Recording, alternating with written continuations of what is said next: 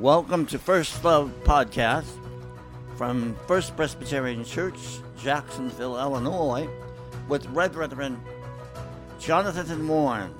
Jonathan's sermon title today will be Teachable. After his sermon, enjoy the chancel choir singing Ancient Words. Our gospel lesson today comes from Luke chapter 6, beginning with the 20th verse. Then Jesus looked up at his disciples and said, "Blessed are you who are poor, for yours is the kingdom of God. Blessed are you who are hungry now, for you will be filled. Blessed are you who weep now, for you will laugh. Blessed are you when people hate you and when they exclude you, revile you, and defame you on account of the Son of Man. Rejoice in that day and leap for joy, for surely your reward is great in heaven. For that is what their ancestors did to the prophets. But woe to you who are rich, for you have received your consolation. Woe to you who are full now, for you will be hungry. Woe to you who are laughing now, for you will mourn and weep. Woe to you when all speak well of you, for that is what their ancestors did to the false prophets. I say to you that listen, love your enemies, do good to those who hate you, bless those who curse you, pray for those who abuse you. If anyone strikes you on the cheek, offer the other also, and from anyone who takes away your coat, do not withhold even your shirt. Give to everyone who begs from you. If anyone takes away your goods, do not ask for them again. Do to others as you would have them do to you." This is the word of the Lord. Thanks be to God. So this is a tough scripture verse, I think. And essentially what happens is Jesus is making some of his followers very uncomfortable with this Sermon on the Mount. Somehow, after hearing this message, it seems like it's only for a certain slice of people, isn't it? Blessed are you who are poor, for yours is the kingdom of God. But woe to you who are rich, for you have received your consolation. Somehow, it feels like Christ's table isn't open to all when he says this word. This message, Jesus seems just as divisive as the world's message, but just the opposite, right? Jesus' words reverse and push aside anyone who has gained in our world, the rich, the happy, the powerful, the full. Now, when compared to other countries, as Americans, we're counted as the rich. So if you're anything like me, when you hear it, it might make you a little uncomfortable. And then on top of it all, Jesus tells his followers to do things that go against the grain, against the natural human response. If someone hurts us, Jesus tells his followers to say, "Thank you. Let me turn my other cheek so you can hurt me again." The question it seems we're left with is this: how is what Jesus says today supposed to provide comfort? How is it supposed to provide hope? How is it supposed to be the right thing? Now, in contrast, our world stress comfort, happiness, simplicity. It teaches us often to look out for our family and for ourselves. Now, it certainly encourages us to help others, but often if it makes us feel good. The world usually pushes away those who don't bring anything to the table, and when we do bring something to the table, then we expect something in return. Somehow it seems in our world, everything becomes a transaction. As an example, as my brother and I got older, we started exchanging gift cards for our birthdays because we wanted the person to pick out what they wanted, right? One year, we were so busy and we were living far away and we forgot to send the gift card, right? A few months later, we finally caught up together and we remembered that we had forgotten about our gift cards, right? Luckily, we both had our checkbooks, so we started writing checks to each other. And somehow in that moment, this nice birthday present seemed to cancel each other out. It became a transaction. And that's it. We promised from that day on not to exchange any birthday gifts again. I do accept checks from him if he sends them, though. The truth is, these things often don't make us feel better. When we live by the world's rules, it still leads to stress, even when we try to be relaxed. Sometimes we have feelings of misery, lack of meaning, superiority. Sometimes we create division between the haves and the have-nots. And so this leaves us empty too. There's got to be more in our scripture text, right? When Jesus gives the Sermon on the Mount, he's talking to this huge crowd who've gathered. Many of the crowd are poor, but there's also rich people in it too. Both groups represented among those listening. We have the rich and the poor, the filled and the hungry, the ones crying and those who are laughing. And Jesus tells them when God's kingdom is established, there will be this radical social realignment. And Jesus is inviting them to live into this radical vision. When these Beatitudes become ideals that are impossible to imitate, they're tough. They could easily become a burden for Jesus' followers with guilt-inducing demands. I don't know about you, you look at these and you feel guilty, right? Jesus' commands, however, aren't a list of rules. Rather, this whole idea encapsulates an attitude to life. It's a joyful way of wisdom.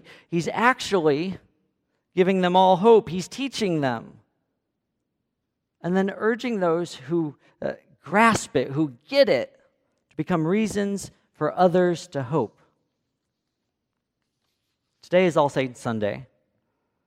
Saints include some who are able to live impressive, faith-filled lives, but also those who have struggled to respond to Jesus' blessing with faith, hope, and love he encourages here. Sometimes we get it, and our faith, it's going great. Then there's other times in our lives where we struggle. Things become tricky and hard. It's not so black and white. This message is for the ones who don't always get it right. And somehow, I don't know about you, but these seem to be the folks who we can learn from the most. The folks who live in tension, and yet they still pray. Those who struggle with their faith.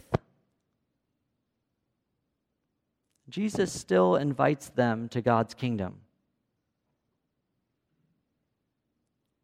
Because the truth is, people aren't always perfect. None of us are perfect.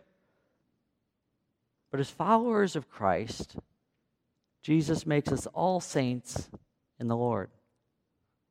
Pastor Fred Craddock tells a story. In the backwoods of rural North Georgia, members of an Alcoholics Anonymous group listened respectfully as old John told his story once again.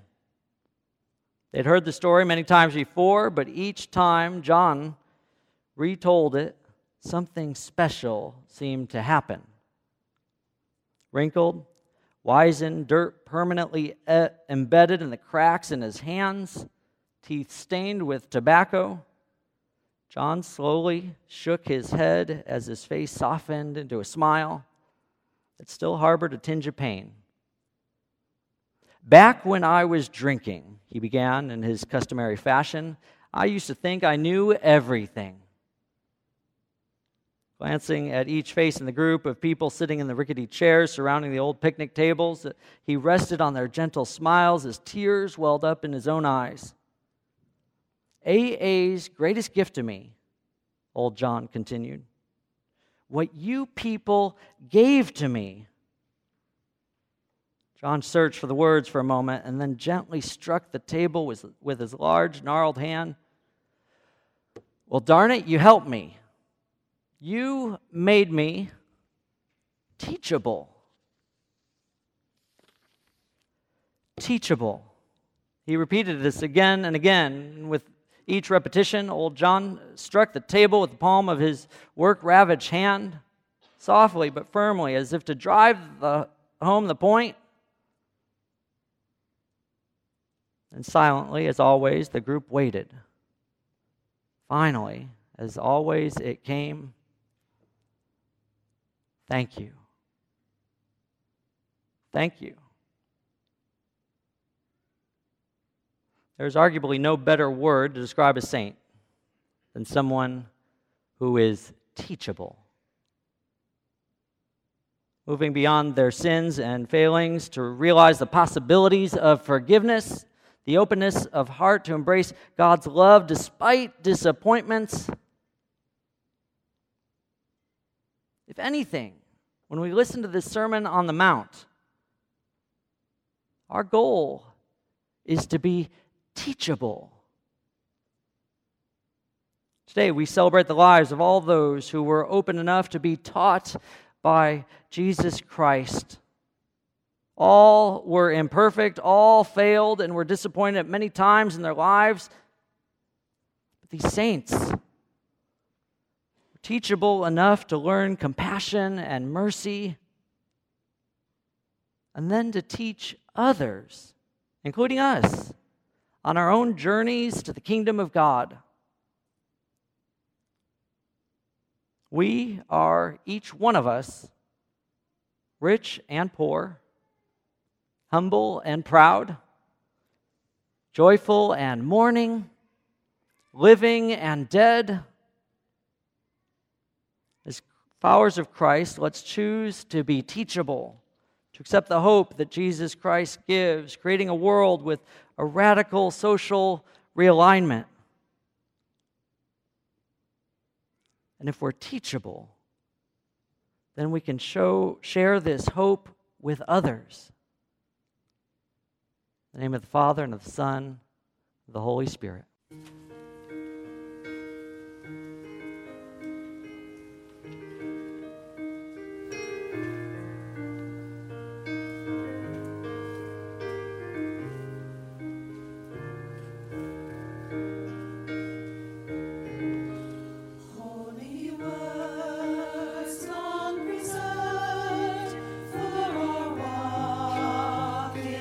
World, they resound.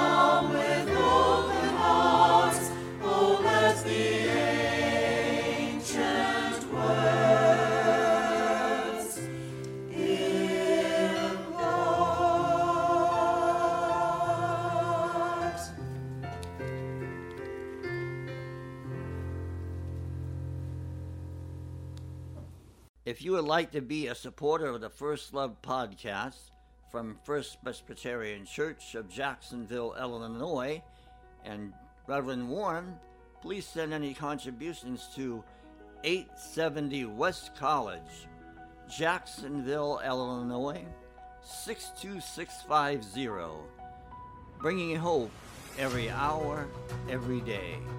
Our website is www.firstpresjax.org. That is FIRSTPRESJAX.org. Our email is office@firstpresjax.org.